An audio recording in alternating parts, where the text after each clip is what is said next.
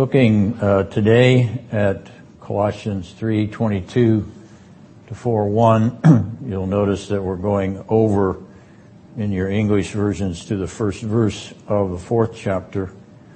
We explained last time why we're doing that in fact the first verse belongs to the end of these house codes, chapter not properly divided in my opinion, so that 4:1 should actually be 3:26 to finish this series of binary relations, wives, husbands, children, parents, particularly fathers, and now slaves, masters.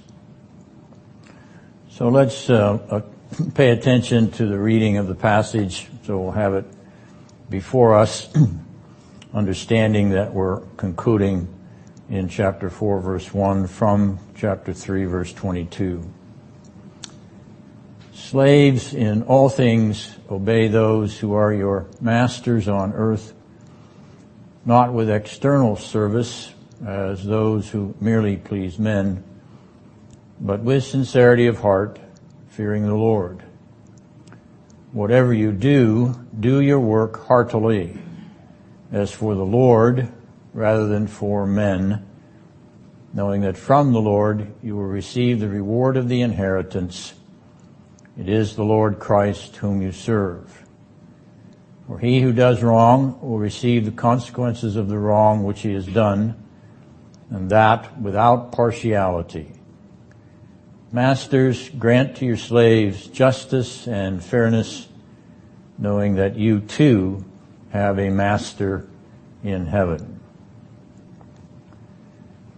As we pause upon this section, we realize that the Apostle Paul, the inspired Apostle Paul, does not embark on a social justice crusade. He accepts the institution of slavery without approving or endorsing it. It is a first century AD fact of life. Nor does he foment a radical abolition movement, a revolt against bourgeois masters and fascist overlords. Once again, slavery is a Greco-Roman fact of life in his first century culture. But what the inspired apostle does do is he puts in place a relational paradigm which would lead to the eventual demise of slavery, particularly in Christian circles, a principle articulated most explicitly in his letter to Philemon. So we're reminded of the broader narrative element here, both ecumenical and local. By the word ecumenical, I mean worldwide. There were slaves in the world of the apostles' day. The Greco-Roman world of the first century was full of slavery, as I've already indicated. Locally, there were slaves in Colossae, as you would expect, and there were slaves in the church at Colossae. How do you know that? Philemon, correct. Philemon was a master who was the slave. Go ahead, Randy. Onesimus is the slave. So we have a reflection concretely of the name of a master and slave in the Colossian church. In fact, that church met in the master's house, Philemon's home.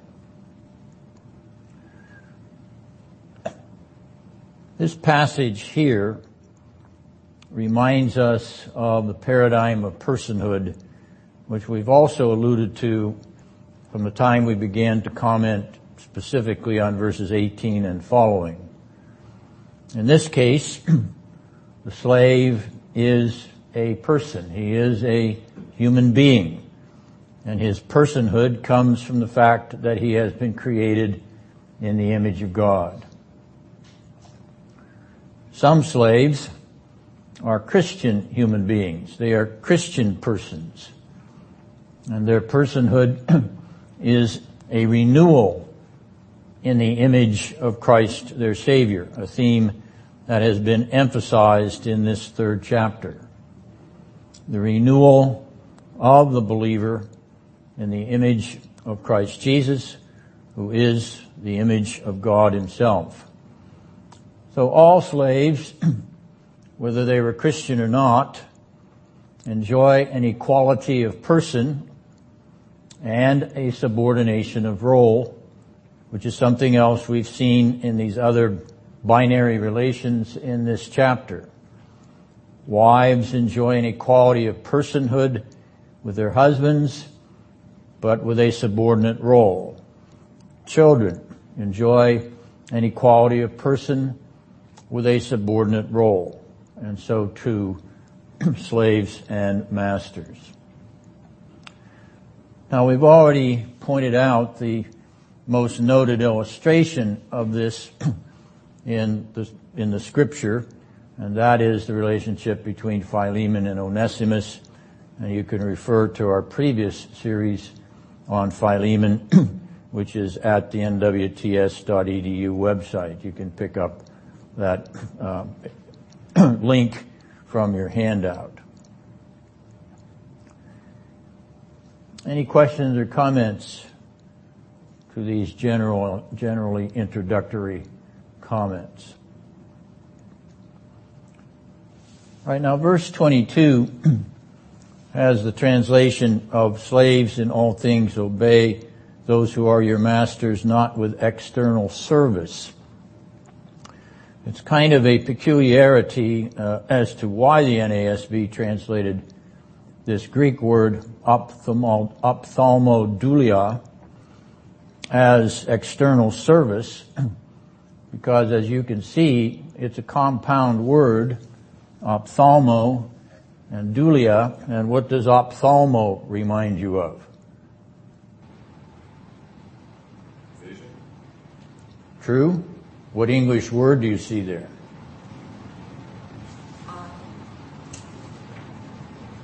Optic. How about ophthalmology and ophthalmologist? And what kind of persons are they? Eye doctor. They're eye doctors. So the word ophthalmo means eye in Greek, and dulia is the word for servant or slave. So what the apostle has done is coined his own word. Literally, eye service or eye servant. Now, it's not wrong for the NASB to paraphrastically suggest that means external service. But if you turn back to Ephesians for a moment, Ephesians chapter 6, verse 6, if you have an NASB, what do you note about that sixth verse of Ephesians 6?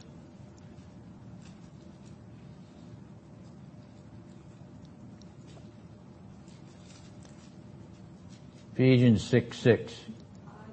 Eye service. Thank you, Loretta. So and it's the same Greek word.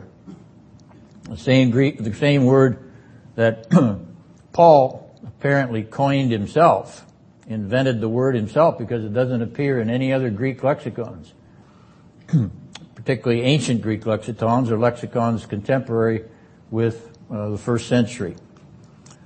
So having used it in chapter 6, verse 6, literally, eye service in the NASB, why didn't they be consistent and use it here where it appears again? There's only 2 times it appears in the New Testament. I think it would have been a no-brainer to translate it exactly the same way both places, and to make the point that it's not an ordinary Greek language word. It's not classic Greek. It's not patristic Greek. It's Paul Greek. So you have here a unique invention of the apostle in order to make his point. Now let's notice that this verse has the phrase masters on earth. And that phrase, once again, is a kind of idiomatic translation of the Greek. The Greek, literally here, is according to the flesh, as I've indicated on your outline. Now, the reason that I've expanded that is in order to note a contrast. And if you glance down to verse 1 of chapter 4, let me see if you can pick up the contrast. 4:1. Contrast between the phrase on earth. In heaven. Very good. And the second in comes from verse 23, actually, where he says, do your work heartily. Now, heartily is not actually there in the Greek text. It's, as the margin of the New American Standard reads, it's in your soul or in your spirit. And sometimes heart is a synonym for soul or spirit. But notice how that would line up with the literal rendering of according to the flesh. Render to your masters on earth according to the flesh. Contrast with what you render to your heavenly master in heaven, in the spirit, in the soul. So here, Paul playing upon that contrast between earth and heaven and flesh and spirit.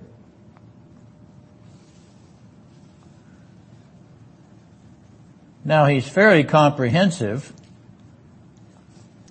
where he says in all things in this verse. Is there any qualification of that phrase, in all things?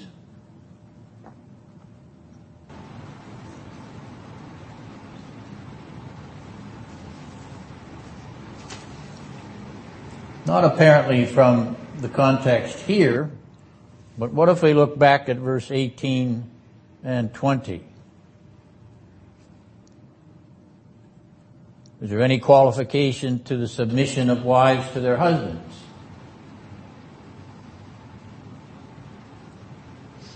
Is there any biblical principle of civil disobedience or domestic disobedience?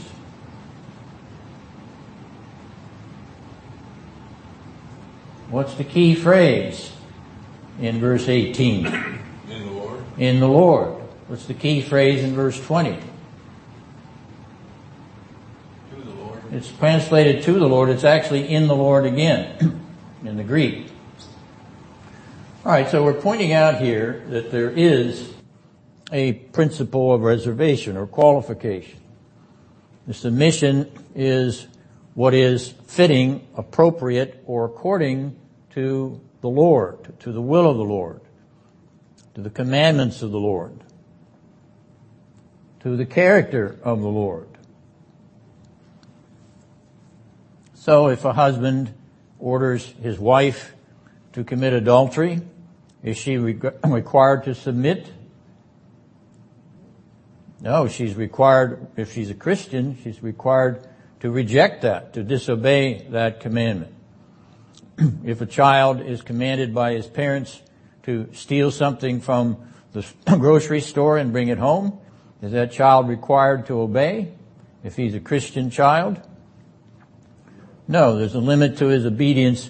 His obedience is in the Lord. And so that applies here to the phrase in all things, that which is appropriate to the relationship of authority and submission with respect to that which is appropriate to the commandments and authority of God and submission in obedience to His revealed will. So no slave would be expected to disobey one of the 10 commandments in order to obey his master even at the penalty of his life. And that would certainly be true in the case of that Christian slave being commanded to abjure or deny the Lord Jesus Christ as his Savior. Go ahead, Robert. Yeah, even today, that's a basic tenet in the military. That same principle. You have the right to disobey. You have the duty to disobey an unlawful order. An unlawful order. Okay. I didn't know that. Thank you for that observation. That came about, first time was in the Nuremberg trials during World War II. Okay. And then it came about again when they prosecuted Lieutenant Calley for the My Lai massacre in Vietnam. Well, those are two very strong illustrations of why that principle would be appropriate. And it would have been inappropriate to obey the commandment. So we do recognize that there is a limitation to what looks to be like a carte blanche statement of obedience and submission. Limitation is in accordance with the will of God, in accordance with the revealed will of our Lord Jesus Christ. That which is displeasing to Him is also displeasing to us, whether we're a Christian wife or a Christian child or a Christian servant or slave. That applies to us in terms of drawing the limits on our submission and obedience to higher authority.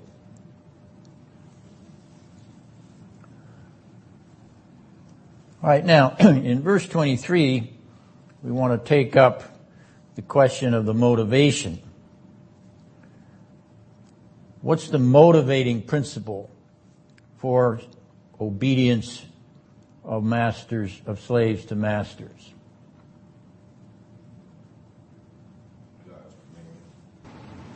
God's command. Well, what do you see in the verse 23? What's the primary motivation there? Doing it for the Lord. For the Lord. The service of the slave is service unto the Lord, even as he's serving the master. Service of the master, earthly, is a reflection of service to the master, heavenly, in terms of that contrast we pointed out in verse 22.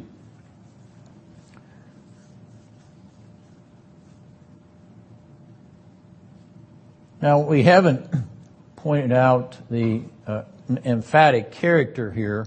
This is a strong imperative in verse 22 and also here in verse 23. The imperative in 22 is obey. The imperative in 23 is the second do. Whatever you do, do your work heartily. This submission arises, this imperative submission arises out of the indicative which Paul has been dealing with in this third chapter from the beginning of the first verse. Christian slaves and Christian masters, even as Christ, the Son of God, obeyed his Father without surrendering his equality of being or his dignity of person, so slaves do not surrender their dignity by being under the imperative of obeying their masters, Christian or non-Christian masters. This reflection of the relationship between the state of being in Christ and the imperative to act out of that in terms of obedience to authority, higher authority, and submission to proper discretion and command.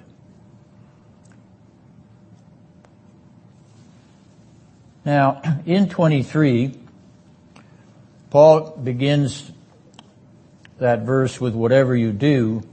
And if you look up at verse 17, you'll see that he begins that verse in the same way, whatever you do. Now here in 23, he doesn't expand on what he means by whatever you do, but he does in 17. Notice, whatever you do, do it in the name of the Lord Jesus. Point number one. And point number 2, giving thanks through him to God the Father.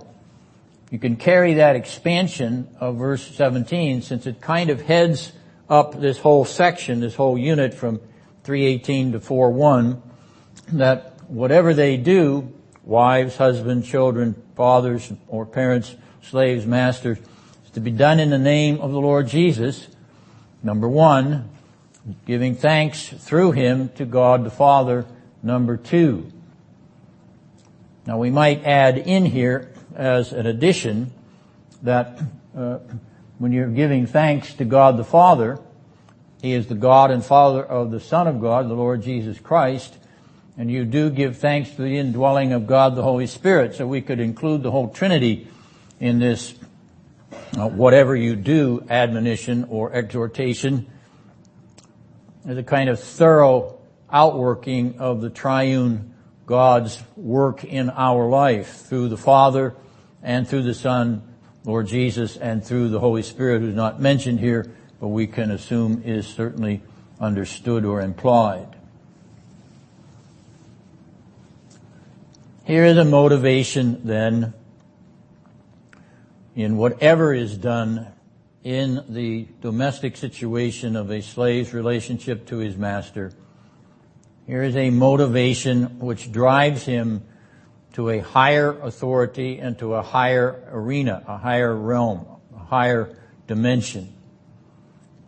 It drives him into the heavenly arena. It drives him into the arena of God the Father, God the Son, and God the Holy Spirit, whose names he blesses, and whose thanks is expressed to his heavenly Father for the Lord Jesus Christ, the Son of God, and for the indwelling of the Holy Spirit, the Spirit of God.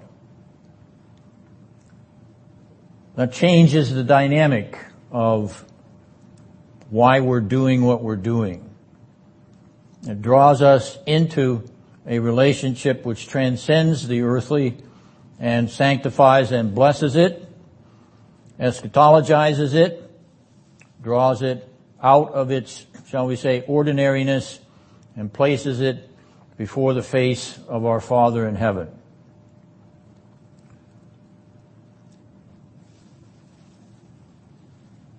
Now your outline has that word heartily, which we commented on a little bit earlier, literally from the soul or from the spirit, from the suke as it is in the Greek, which we contrasted there in verse 22, so that he's talking about the internal personal center, personality center of the slave himself, his soul, his spirit, his heart, that which defines him as an individual in his spiritual condition. So do this. Do your work from your soul, from your heart, from the center of your personality, which is, in the case of a Christian slave, the center of being in Christ personality. And that reminds us of the character issue which is being discussed in this passage and has been discussed since verse 10 of chapter 3, from the new man or the new self or the new person renewed according to the image of the one who created him or recreated him. This is certainly a new element in emphasizing relations of slave to masters, something that was unknown in Greek or Roman culture, unknown in slave societies, and still in slave cultures today. This is not a paradigm in which they see themselves serving. They're serving out of bitterness and chattel slavery, or actually been reduced to sex slaves for particular purposes. So this is something that is not a characteristic of slavery as it has been promoted by depraved and sinful men and women. But here the apostle is alluding to something that depends upon the new man image of verse 10 of this chapter. Even as he's got that behind the husbands and wives relationship, it's the new man or the new person dynamic that is operating behind these exhortations and imperatives.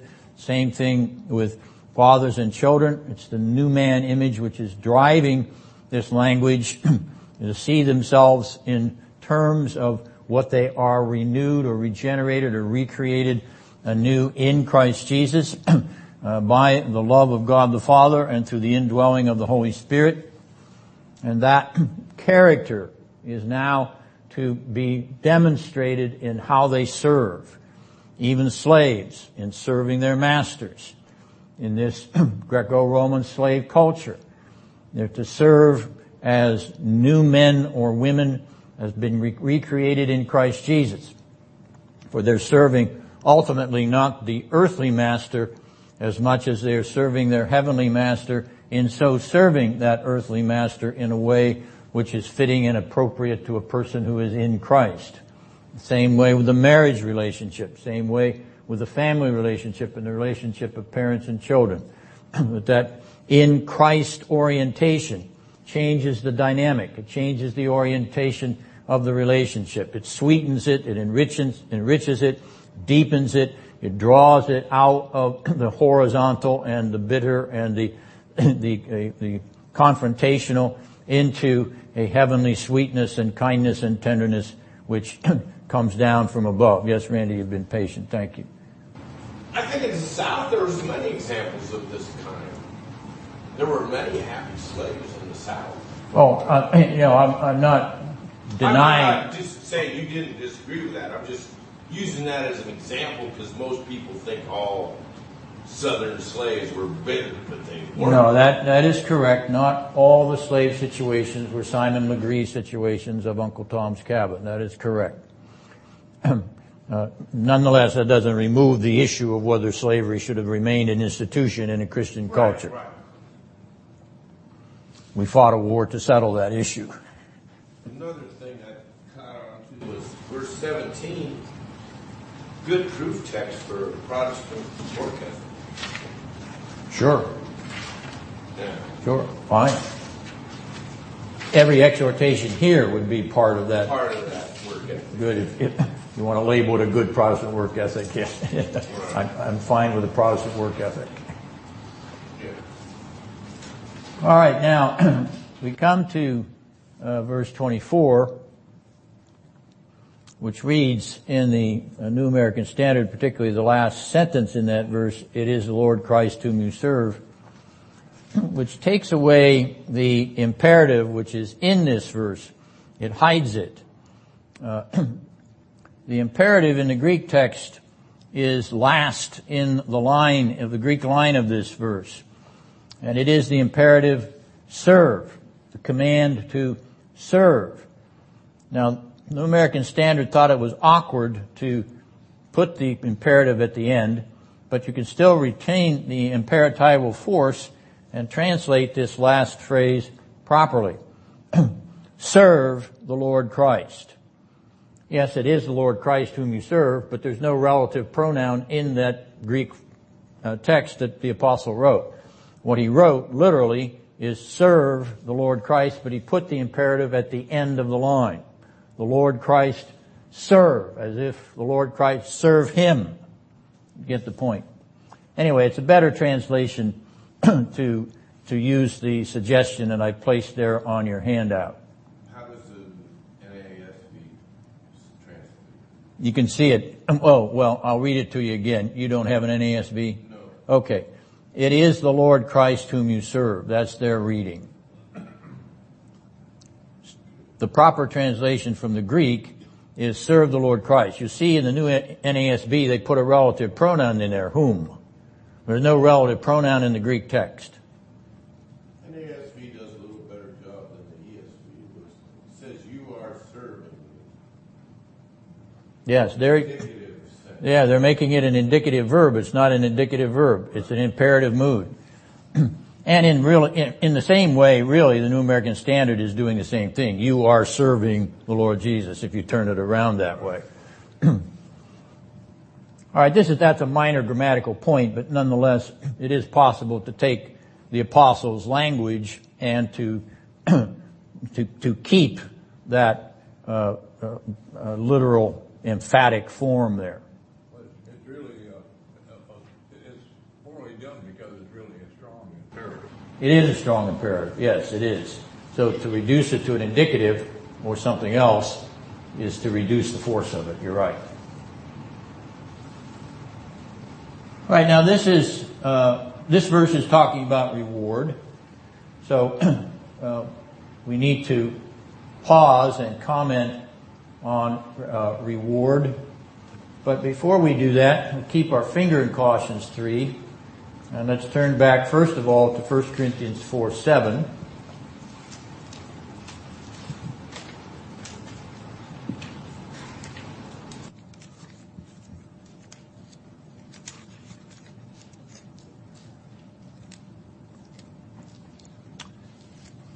First Corinthians 4:7.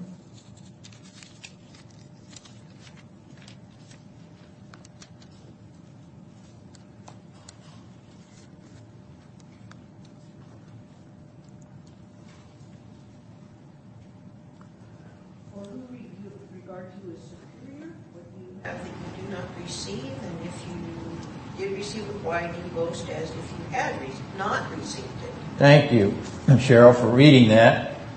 The verse in particular, the part of this verse in particular that I want us to have in mind as we continue our comments, what do you have that you did not receive? And if you received it as a what? Gift. As a gift. So what do you have that you did not receive as a gift? And if you did receive it, do you have any reason to boast? A lot of people think they have the ability. Let's just look at what the apostle says. If you received it, do you have any reason to boast? People will say if they're working. What did the apostle say? They think they got a reason to boast. I'm supporting what he's saying. Why do you boast? In other words, you have no reason to boast if you've received a gift. All right, so what do you have that you have not received? What would be the most important thing that you received? Or shall I ask it in my late mother-in-law's favorite question, what's the most important word in the Bible? Grace. Grace. So that's the most important gift, isn't it? What do you have that you have not received from grace? What grace gift have you not received freely? All right, now to Romans 11, verse 35.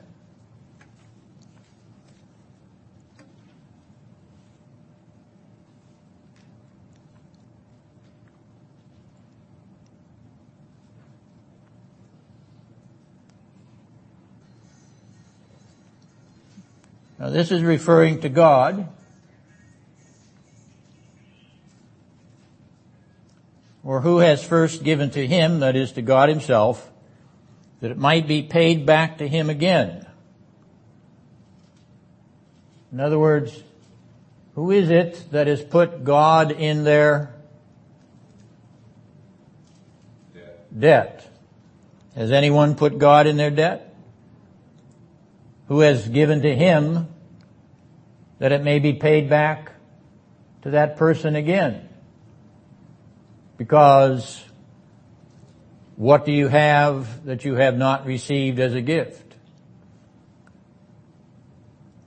You don't give a gift to God and earn anything from it. Or you don't give anything to God, gift or otherwise, and receive anything from it.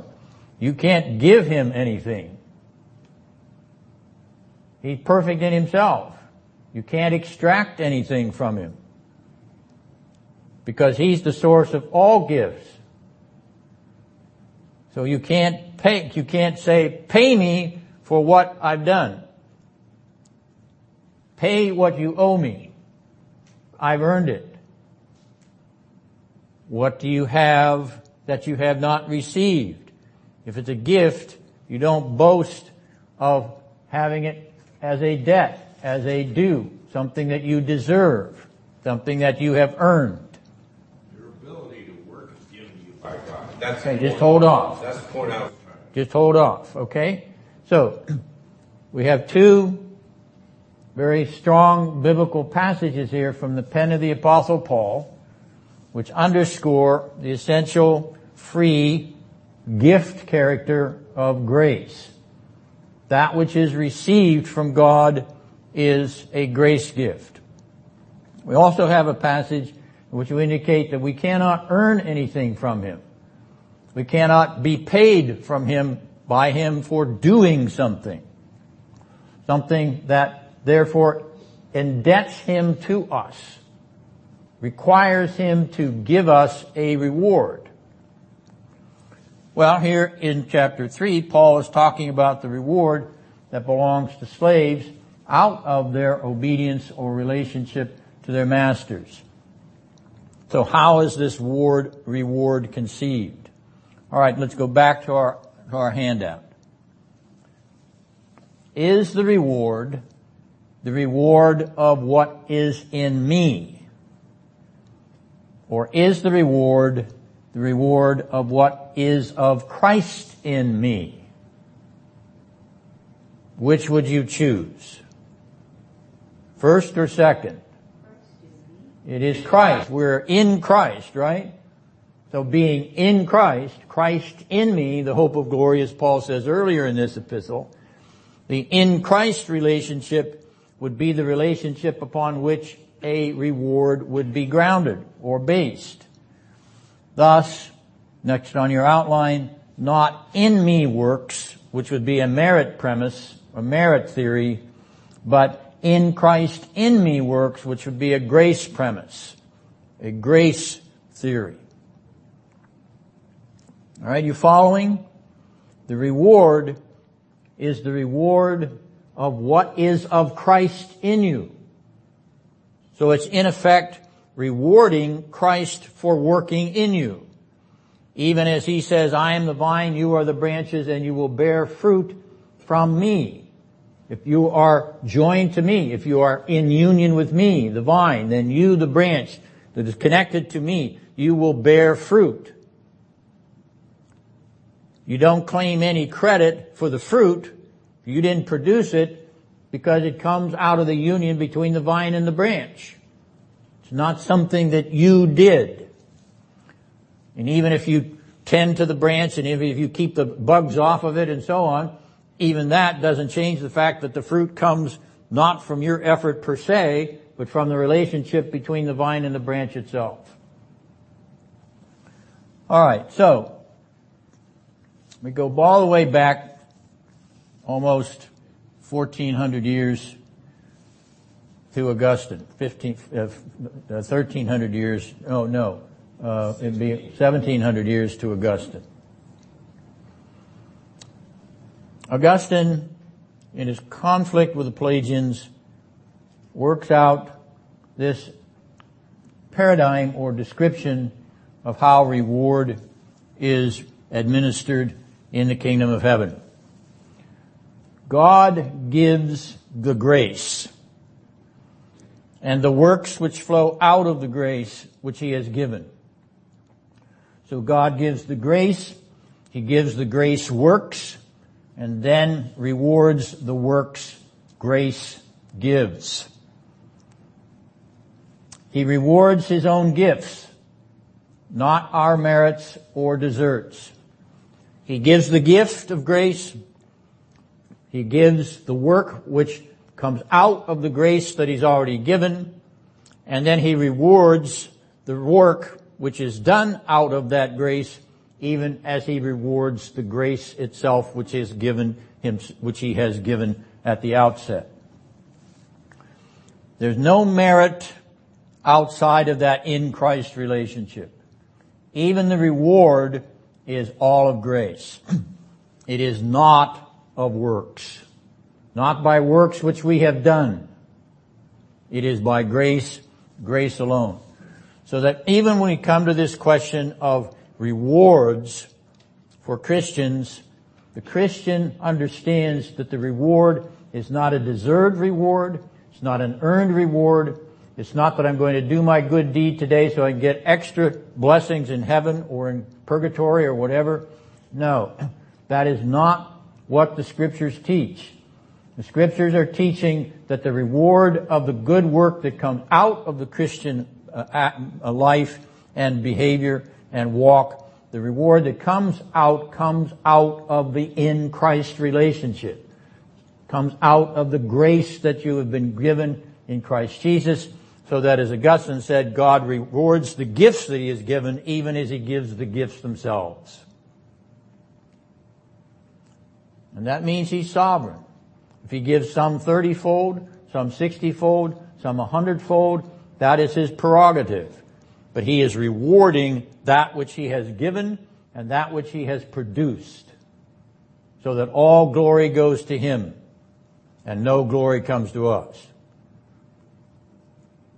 Are we going to stand in front of the throne of God in glory and say, look at all my rewards?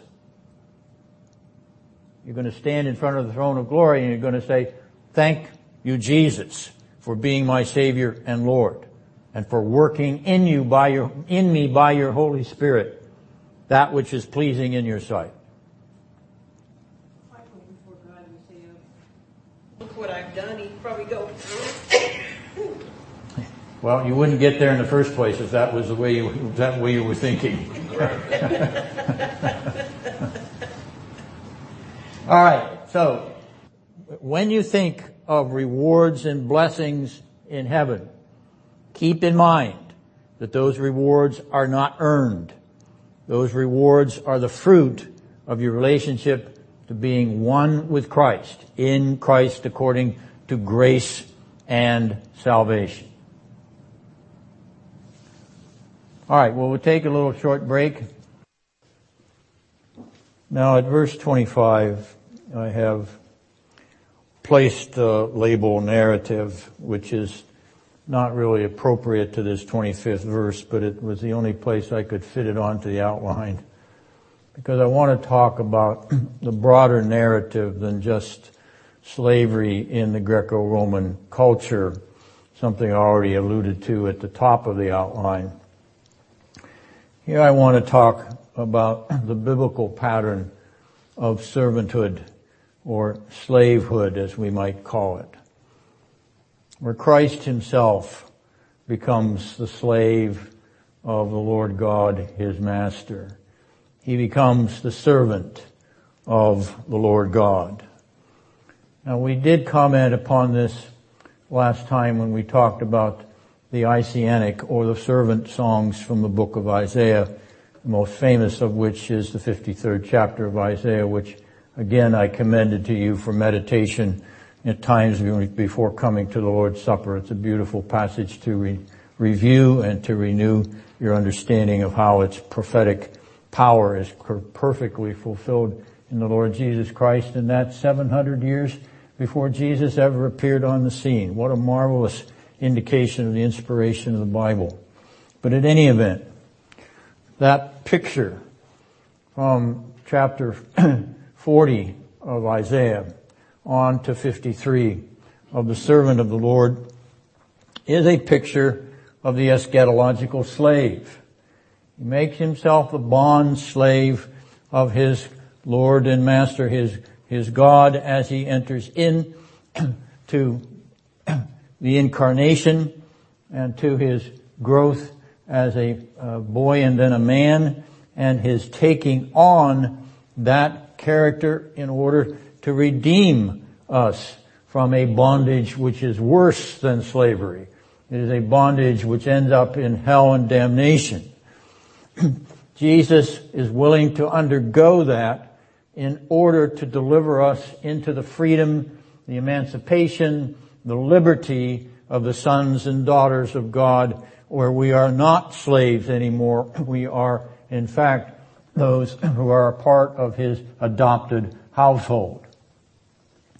Now, this is the mirror of servanthood which the apostle is implicitly placing before the slaves and masters of this passage. It is not explicit, I admit that, but it is in the background because it is what makes this relationship vitally rich. Not onerous necessarily, not burdensome, and never cruel. Never cruelty would be a part of the depraved, sinful character of the institution. But this relationship would be a sweet relationship of imitating Christ in being a servant. Faithful, obedient, submissive servant. Even as Christ was a submissive, faithful servant to His Father in heaven. He came to do His will. Happily, heartily, with His whole soul and spirit. He came to do the will of His Father in heaven. Lo, I come to do Thy will, O Lord, it is my delight. So, slaves, delight to serve your masters because in so doing you are imaging, you are mirroring, you are reflecting that character that Christ Jesus Himself took on and reflects in your place, on your behalf, and in your stead. Now you see how this institution can in fact be redeemed or made positive. As Christ delights in His Father's will, so the Christian slave delights in Christ-like fashion in his master's will. The reflection occurs in both places. It is not cut off from that in Christ bond and relationship which has sweetly been given by grace through faith. So that when we come to verse 1 of chapter 4, the in Christ of master and slave alters the relationship. It alters the attitude of the heart. Having the mind and heart of Christ as a master to a slave, having the mind and heart of Christ mirror-like as a slave to a master. That is the seed that is here of the transformation of the institution of slavery into liberation and emancipation. And that consistently in Christian cultures, even though it took a while, in Christian cultures that is what caused that institution to wither and die away. It was the realization that in Christ this bond could not be cruel, could not be chattel, it could not be theft and kidnapping, it could not be lust of sex slavery. It could not be, not in Christ. The institution then had to disappear so that the liberty with which Christ has set us free might be prominent and, in fact, might be foremost. Both master and slave in 4:1 are seated at the right hand of God in Christ, chapter 3:1. Both master and slave in 4:1 have their life hidden with Christ in God in 3:3. This is what will transform the slave institution as one of property and cruelty into one of employer-employee dignity and equality.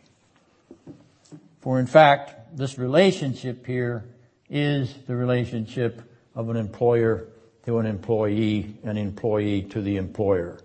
And so the in Christ paradigm fits that relationship even in a modern, shall we say, Western cultural framework. We bring to bear upon these working relationships. We bring to bear this pattern of being in Christ as we work in those relationships. Whether it's husbands and wives, parents and children, employers and employees, we want to see ourselves as Christian believers in Christ, mirroring Christ in those arenas. I don't deny that it's sometimes very difficult. I don't deny that it is necessary, even for the sake of your integrity, to resign from a job in order to be free to serve Christ or to serve your conscience in Christ elsewhere. But this is the pattern of your motivation. This is the pattern of your identity. This is the pattern of your character. You have been dignified with being called Christ's servants. And you are not afraid of being called slaves of Christ, because that is a delightful servitude. For He has bound you to Himself as your redeeming master, your saving master, your liberating master. So all that service to Him is sweet and free. That's all I have to say this afternoon, save to wish you Merry Christmas and a Happy New Year. And Lord willing, we'll see you in 2018. Let's pray. Our Father, God and Father of our Lord Jesus, blessed Son of the Father, you together with the Spirit, we adore you, 3 in 1, 1 in 3. Thank you for reminding us of the sweetness of the relations in Christ, from husband to wife, wife to husband, parents to children, children to parents, servants to masters, masters to servants, employers to employees, employees to employers. We thank you for reminding us of how sweet they can be in Christ Jesus. And so, Lord, we ask your blessing upon our efforts, not that we are earning anything thereby, but that the fruits of your grace may richly adorn our lives and quiet our consciences and give us that hope of glory, even as Paul says in this letter, Christ in you, the hope of glory. May it be more and more so in this era in which we remember glory to God in the highest. In Jesus' name we pray. Amen.